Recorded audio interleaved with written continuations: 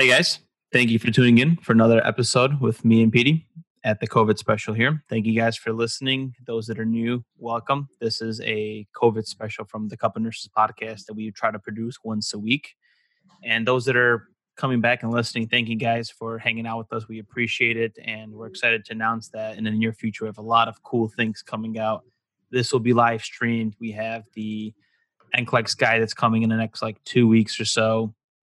We have some merch. We have a bunch of little things that me and Pete have been quietly working on, right? How you doing, Pete? I'm doing good. It's getting kind of late over here. I'm a little tired, but I'm so happy about the standing desk, though. Like ever since I've been recording and podcasting standing up, so much better. Highly recommend one that you should create a standing desk for yourself. Put a bunch of books, then put your monitor as recording stuff on top of the books and just stand. I bet. Has it helped your lower back? Because I feel like at work I sit a lot too, usually, and sitting, while I'm doing this, it kind of does put a strain on your lower back. Have you noticed a significant better back now in a way? Better back. I mean, my back feels fine. It's just more comfortable. In general, I prefer to stand than to sit. Even when I watch TV, sometimes I would just walk around or something. Actually, not very often. But sometimes I want to stand, instead of sitting. Because if you sit a long time, on a computer, you're just sitting all day compared to this. I can at least stand for a little bit. Maybe the question I wanted to ask you is your ass tight, and is it less tight now? Because sometimes, your lower back, your glutes and everything, it's just, you feel stiff from sitting so much. No, it feels good. I definitely get that at work. If I sit for a long time, I do get kind of stiff, my hamstrings, and then my lower back does sometimes. But I just want to stand. You should know how that feels, I'll incorporate it, man. I have a standing desk here, but right now I have to sit because I don't think the camera is going to reach. So let's bounce into some COVID. Some stats. Let's do it. So we got the stats for you guys. Should I do the stats this time? I feel like you've been always doing it. I don't know if you want to hand over that right to me. I'll maybe next time. Respect, bro. Hit the stats. For sure. It makes me keep track of my number pronunciation and just numbers in general. We got some big numbers going on. I like these numbers because I imagine I'll have this kind of much amount of money in the future. So I would have numbers. All right, guys. So for the stats, worldwide cases, we have a little bit over 5.5 million, resulting in a little over 3,500,000 deaths. In the U.S. alone, we're reaching almost 2 million cases and a little bit over 100K deaths. The highest impacted states, still about the same, not much change these past couple weeks. New York's number one with a little bit over 370K. They got New Jersey with almost 200. Illinois is third place, 120K. California is reaching 100K. So yeah, still very prevalent around here. Still a lot of deaths going on, and we just see these top 5 states that just this is where it's been hanging out the past couple weeks. I mean, New York is the hub just because it's literally people living on top of people. A lot of skyscrapers there. A lot of people in small areas. Same with China. China has a lot of people in small areas too, and look how the virus affected them. So New York's having the same situation, man. You are right. I'm surprised Illinois is still kind of in third, and it kind of sucks because I'm coming back in the next couple of weeks, and still everything will be closed, unfortunately, with the handling. And it's kind of funny how Trump mentioned the whole, he kind of shouted out the government, the governor, he's doing a bad job. So hopefully he steps it up, man. Yeah, I mean, things are supposed to slowly open up end of May here, so hopefully soon, maybe by the end of June, everything should be hopefully to a new normal, but a more liberal normal, I guess you could say. But I think they're going to do 50% capacity at the end of May in restaurants. So we'll see when restaurants open up, because in California, they have strict guidelines on how to reopen places and how to sanitize things properly. But you gotta understand that these small stores, mom and pop shops, these small hardware stores, small restaurants, they're not trained into these big sanitation protocols. And that's going to be not only a giant cost, but a giant learning curve for them. So they might not be able to adapt it in time to open up to kind of regain those sales. And some of them might just stay permanently closed because it might just be too much of a financial burden to sanitize the amount of times they will need to sanitize and just having not 100% capacity. Some of these restaurants, they rely on having a capacity of 90 to 100%. And that's how they make revenue. Some of these places aren't going to be able to handle 50% revenue. It's going to be, you're going to see a lot of places closed and a lot of places the brink of disaster almost. I mean, yeah, dude, straight business. Like, for example, I was talking to one of my friends that owns a restaurant, and he said during the whole COVID pandemic, he was 70% down on his business when it comes to income. Luckily, he has curbside and pickup, and maybe he's down 30%. But like these businesses that close down that are not essentially food, or they are food, like food restaurants, how can they operate at 25 to 50% capacity? Like they're not going to meet their needs to operate a business. And that's the stuff that I've been talking about for the past maybe couple episodes is small businesses are going to take a damn hit, man. And he even told me that there's a lot of restaurants that are closing in Mm. Chicago.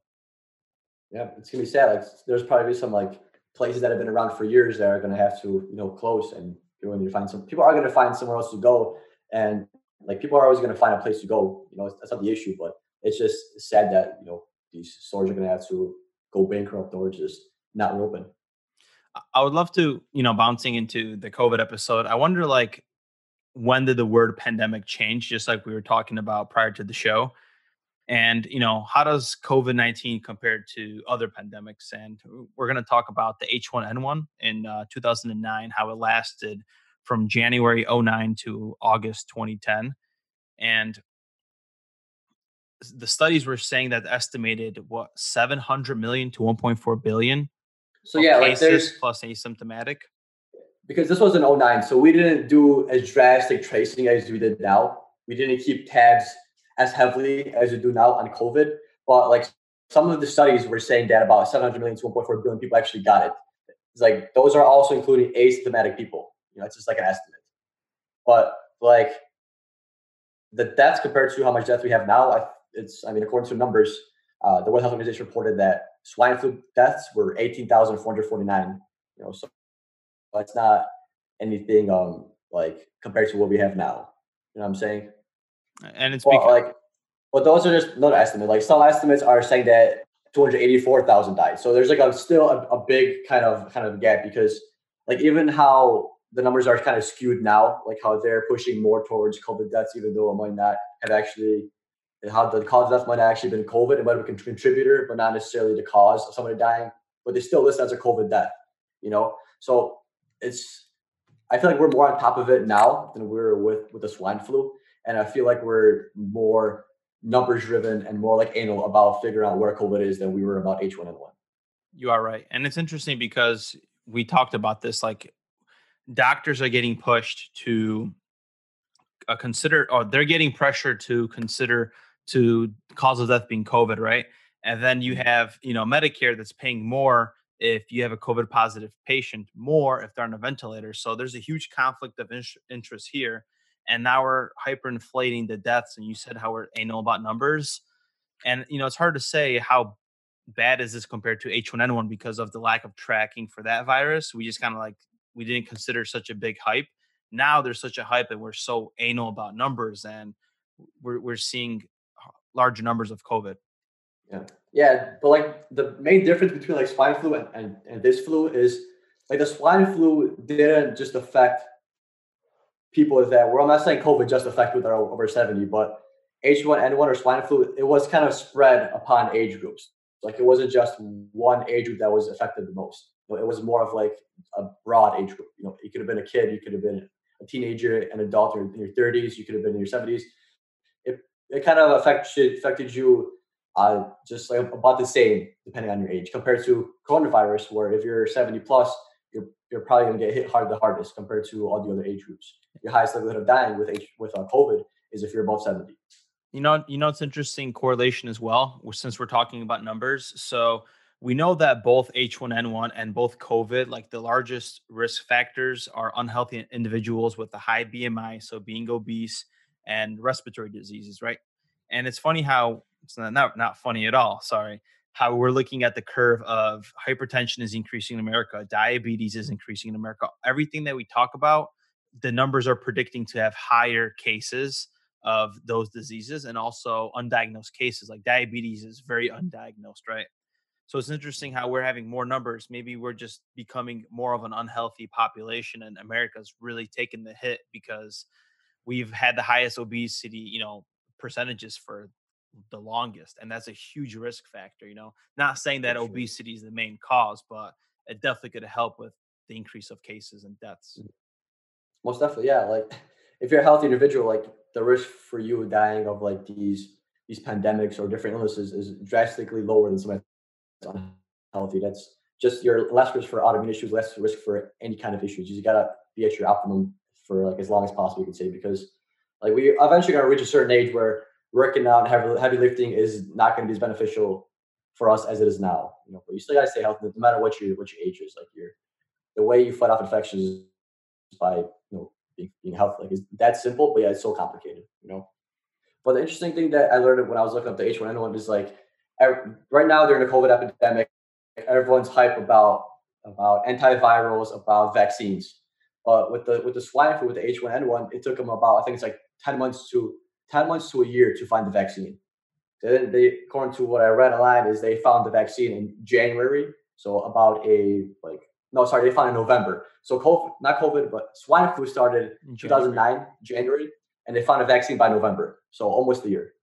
10 months. So we could probably look at maybe a COVID vaccine, in the next year. That's really possible because H1N1 was a variation of a different kind of flu. So same with COVID is a different kind of variation of a different virus, right? Yeah, it's interesting because Moderna, that pharmaceutical company that Fauci had the biggest promise of creating a vaccine, they estimated 12 to 18 months, and other pharmaceutical companies are saying that's way too aggressive.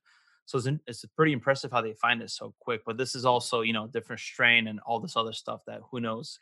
I I don't mean, want you to can't get. say that it's super aggressive if they found one within 10 months with the swine flu. You can't say 12 to 18 is super aggressive. It's really not that aggressive because it's been done in the past. It could be hard, but not super aggressive. Yeah, you would think that they have better technology now, and we have CRISPR and genetically sequencing that we could figure things out. But that's out of our pay grade, man. Imagine having a virologist on the show and just dive deep into this stuff. Damn. That'd be cool. It would probably be, I probably wouldn't even understand it. You They just they gotta. have to like Eli 5 it to us.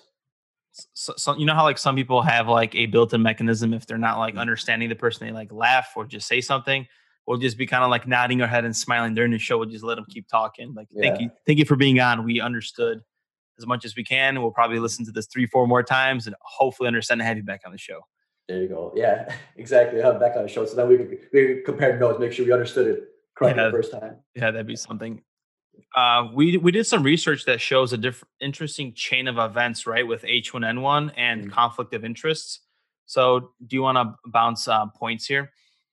Yeah, sure. I mean, you guys know how me and Matt like our conspiracies a little bit. We even did a conspiracy COVID-19 episode. So, this actually, what I read right here is on Wikipedia. Like, I don't know, Wikipedia. So when we were younger, we were never allowed to use Wikipedia, right? You are right. It wasn't a credible Yeah, source. it was not a credible source. But isn't it actually like a really credible source? Because, you could change it, but you have to be a professional to be able to change it because people are going to fact check you. Yep. You can't just put bullshit because people use Wikipedia as like an entry to put their knowledge and their understanding of things and kind of what they found out in their research. And like people are on top of it. So if you put something wrong that's incorrect, people are going to jump on that and they'll either delete it or they'll say no, that's wrong. Like they'll call you out and like it's going to get changed to the correct answer. Like majority of the things that I found on Wikipedia turned out to be true, right? Like even when you're a little kid. You are right. And it's interesting how they tell you, hey, that's bad and use these textbooks. Well, who knows who these textbooks are, written by and blah, blah, blah. Right. Yeah, Wikipedia is credible. And of course, just like we always say, take everything that we say with a grain of salt. Don't believe us. Take the information and go research things. Be as curious as we are trying to craft this show and give you information. And you'll, just like the news, don't just listen to everything. And, that's the thing with Facebook, man. Like right now, it's what's happening with the whole, the cop situation, Minnesota protests. It's like there's always a perception. And whatever you see on your newsfeed, like the power of sharing and the power of social media is so powerful. We see things in front of us that everybody's seeing, and it's skewing a perception. And it's like, unplug and go do your research. So let's begin, right? There you go. Okay, guys, I'm not going to read this whole slew of information, so I'll just keep this story short and sweet. There's basically a guy named Wolfgang Wodarge. He's a German physician that currently he's on the Council of Europe. It's like a health community in Europe. He's on the chair for that. But back then, he was just a physician, and he disclosed that the World Health Organization, that was considering the swine flu epidemic and recommended all these vaccines and antivirals, was actually in collaboration with pharmaceutical and vaccine companies. So they had met several times. There's a conflict of interest. So the World Health Organization was labeling a pandemic to help these industries and companies sell more medication, give out more vaccines for basically for profits. And that's that's completely unethical. And like, if this is on Wikipedia, and if multiple people think this is what happened, this might not happen to a full extent. Like H1N1 still would have been serious, and if we did nothing about it, it would have ended badly. But this kind of shows us that maybe there's a different kind of agenda going on the side. It might not be the full scope agenda, but there is some profit taking on the side, because there's always some profit taking no matter what the situation is, right, Matt? Of course, just like Bill Gates Foundation, the World Health Organization, the stuff that we talked about, China, like even to the point of censorship, right? Like YouTube and Google are removing COVID takes, clips, news, everything if it doesn't meet the standards of World Health Organization. So that's crazy that we have this governing body, right? That's in charge of attaining people's highest possible level of health. That's like their motto. And what if there's a conflict of interest? There could be, and it's sad because we are looking up to these bodies for everything, right? Right now, because of COVID, they're top priority, right? We're listening to them, everything that they say the United States is doing. And it's kind of crazy because China, created a lockdown, became successful, and World Health Organization said, yes, we have to do exactly what China is doing, right? And then you heard how, Trump stopped funding the WHO because China has a conflict of interest. So all of a sudden, WHO gave orders, to what America should do for the crisis and pandemic, while there's a conflict of interest with China. And as you start hearing, China's up to no freaking good, man. Like we keep bringing them up because they're such a key player now, because United States finally has somebody that has the same amount of freaking guns as United States in a way. They're head to head right now, and America never had a matched potential in the world, and they've been the global police state, right? And now China's stepping in, and now there's conflict of interest, and now we have to be careful of what source of information we believe. Yeah, that's crazy, right? I'm just like, I'm listening to myself talking, and this is just mind blowing, man. It's like you never taught about this in school and like what happens, and now we're just becoming smart and educational. We're researching it, just like, wow, bro. There's just so much different strings that are being pulled. Like we have no idea what's happening. Yeah, If that's we crazy, man. we very could have a couple documentaries in like 3 years saying COVID was the biggest scandal. You never know. But why though? And You never know. we have to finish the H1N1 points with the WHO here. Sorry, I'm getting off topic. I mean, yeah, just play devil advocate. We could also have documentaries saying that what we did wrong with coronavirus, and you never know. What if next year there's like 3 million deaths? What if we completely overlooked this and we underblew it? Even though a lot of us think this is overblown, what if we underblew it, and then in the next couple of years it's just like deaths upon deaths? So we won't know until this whole thing passes, and we hear this in the history books. When we see each other, or when we see this in Wikipedia, when we're 40, 50 years old, then we'll find out the truth. Yeah, when people have already forgotten it. That's usually how shit happens. Or usually the CIA releases some files 80 years down the line of what exactly happened. So maybe, before our deathbeds, my son will be holding my hand, and he's gonna be like, I just want to know what happened during COVID. When is the CIA going to release the files, man? It's mind blowing. Like, look at Kennedy. Like, Kennedy's files were supposed to get released still, and Trump signed an executive order not to release the files of Kennedy because of something that might like blow up the United States about this. Yeah, because I think it's how it works with that is it's either X amount of years you can release this amount of information, and then in this much years you can release more, and then once everybody else associated with it dies off, then you can release the full thing. Because they don't want to screw with people's lives that took part in it, Wow. And they don't want. Is that crazy how that works? Yeah, life's interesting, man. Once you're opening yourself up to this, it's just like, damn. Yeah. So back to like the fact check here. So then we have in 2010 so this is basically over a year after H1N1, right? Kei Fukudana, or Fukuda, I don't even know how to pronounce his name, man. He's a WHO top influenza expert, stated that the system leading to the declaration of pandemic led to the confusion about the H1N1 circulating around the world, and he expressed concerns that there was a failure to communicate in regards to the uncertainties about the new virus. So it turns out that it was not deadly as it was feared to be portrayed. And, why was there so much fear being put in place? And why was, the WHO pushing that? And then what's the journal in 2010 that an editor in chief published or something?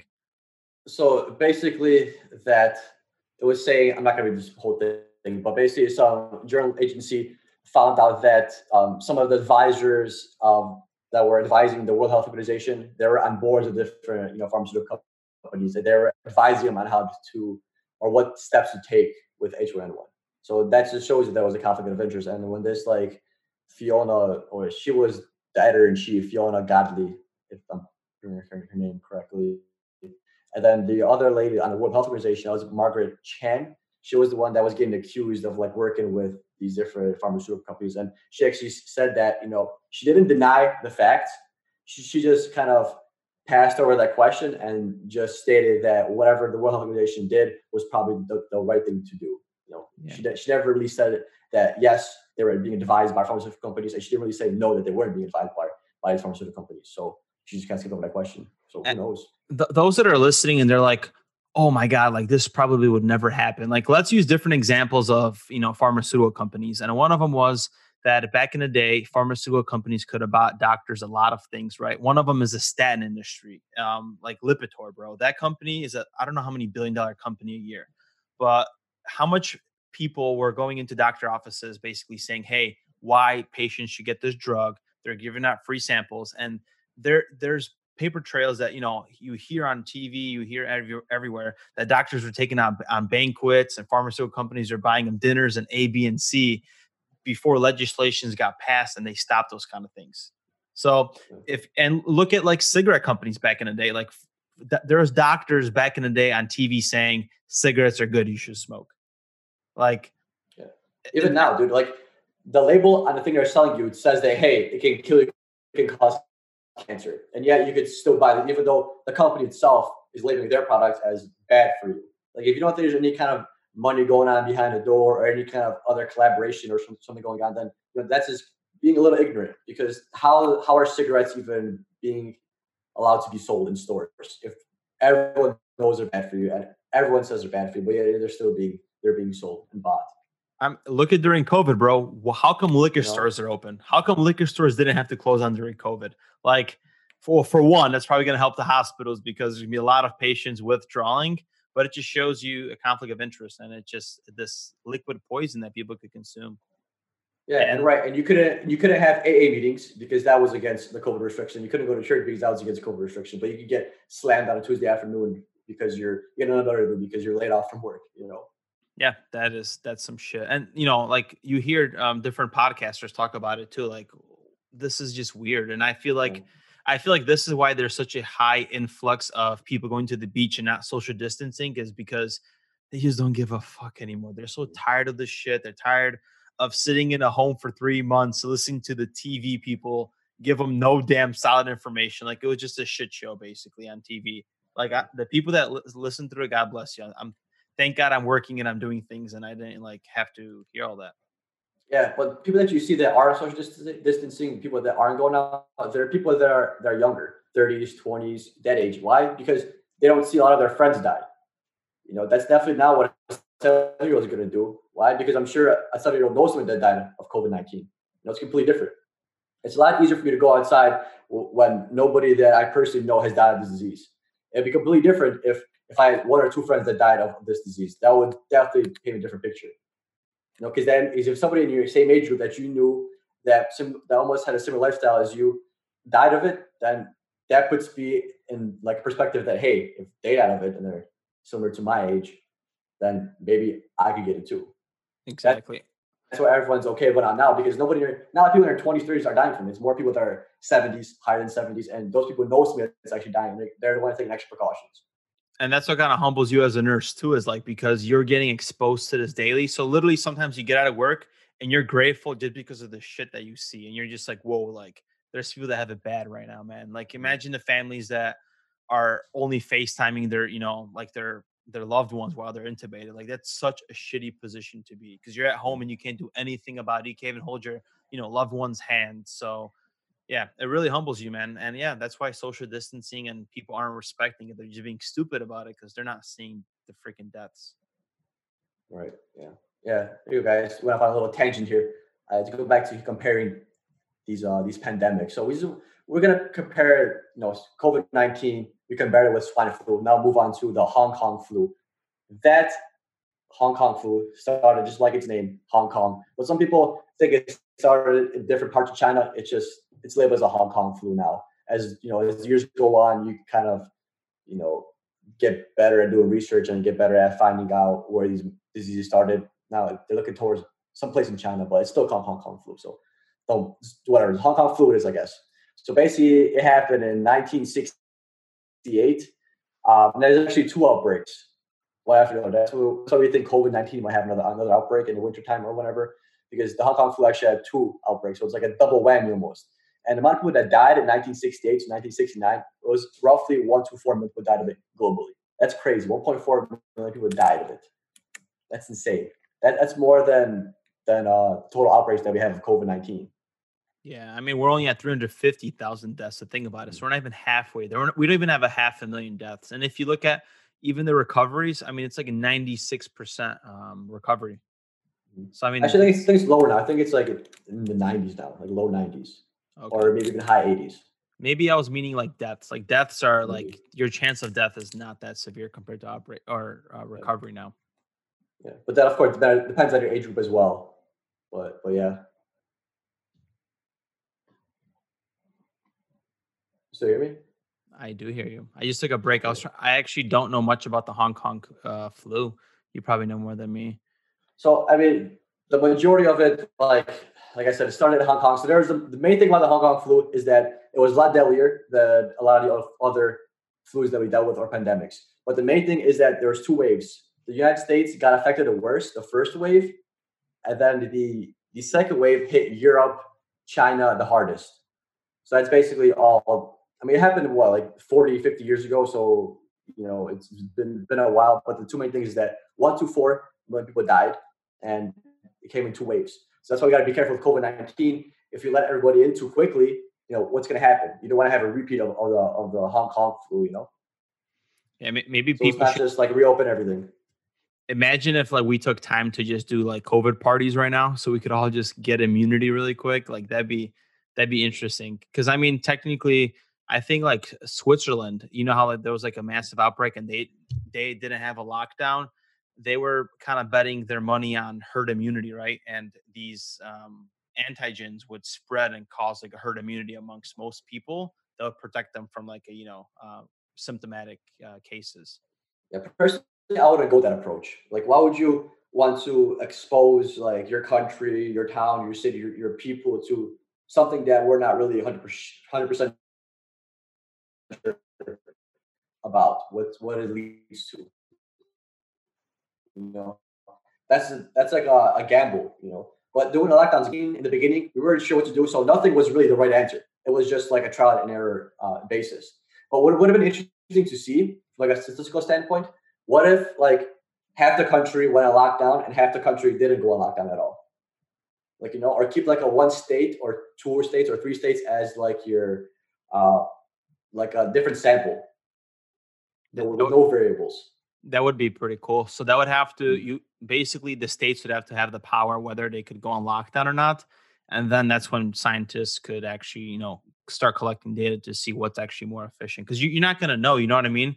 Like, and that's what's messed. You can't compare the stats you have now to comparing the United States that didn't go on lockdown at all. It's impossible to go about with that kind of experience or with the kind of with that calculation.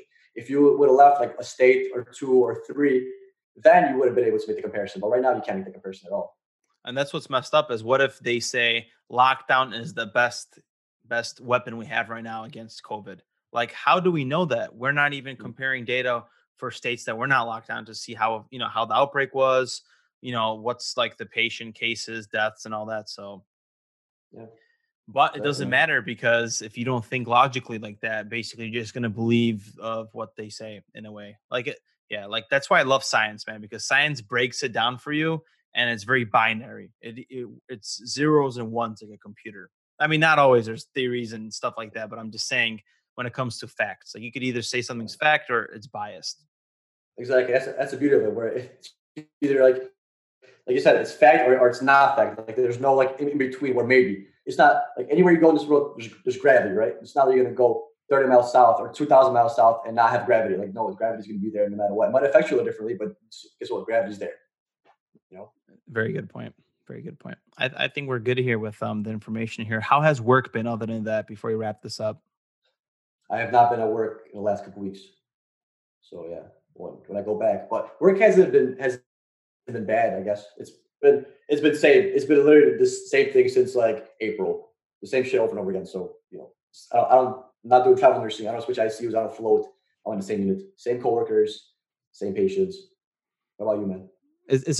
Interesting how you say it because that is true. You just got used to it. It's just like you go into work. Hopefully, you don't have compassion fatigue like we talk about, but you just come to work and you're doing the same thing anyway because it's just been COVID. People are tired of it. Physicians are like, can't wait for this shit to be over. And like one of our physicians, our intensivist, was laughing that I went from freaking putting in A lines every single shift to putting in chest tubes every single shift. Like Mm. it hasn't been like this, but because basically one of the patients that we have that are COVID, they got necrotizing pneumonia. Have you ever heard of that before? I heard of necrotizing fasciitis. Yeah. So Necrotizing there's pneumonia, so pneumonia that kind of spreads and just kills tissue. basically, and he had a emergent lung transplant, but he died. It's crazy, man. I've never heard of something like that. I don't know if he was COVID positive. I'm not saying it led to, necrotizing pneumonia and lungs from COVID. He was COVID positive, but there's just a lot of patients that are like, dude, 50, 60 days on ECMO. And it's just like, man, it's just a slow game. It's just you're going up one day, then you're going down. Now you're bleeding.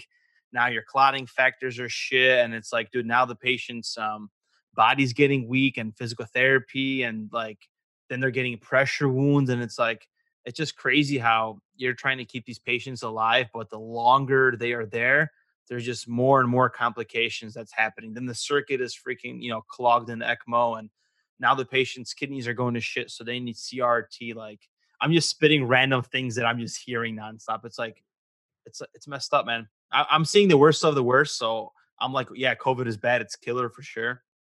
Like Yeah, we have an ICU nurse that came from a different hospital, and he's on ECMO right now, bro. 30 something, man, nuts. Like 30 that's something crazy. year old. He was an ICU nurse at a freaking hospital, got COVID, and now he's getting ECMO. Like what? Like how did his disease progress so quick? Did he have any contributing factors? You know how they are. They don't really test too much, but they think he could have been pre-diabetic or hypertension, probably that everybody has. So I'm not sure what Who else. knows? Like who knows his lifestyle? Maybe he's one of those night shift nurses that just snack nonstop and Yeah, you never just know. bad lifestyle, not working out, kids, no time, and Mhm. just caught it, bad genetics, and bam, man. Yeah. Yeah, I mean, as humans, we're very resilient to disease, and like usually how we die is chronic illnesses. We don't die a lot. A lot of us don't die of acute issues. It's usually chronic that kind of takes us out. And since we're really resilient, like sometimes you get the individual that's like in his 50s, 60s with no medical history. But guess what? This guy was actually really sick. Like this guy was like full blown diabetes, full blown heart failure. But guess what? He hasn't been in a hospital, never came in, never saw a doctor. Maybe saw a doctor once 40 years ago, 30 years ago. Look how much he's changed. But since we're resilient individuals, like our bodies are very resilient to infection, disease, like I said, we could be sick and still function for a long time.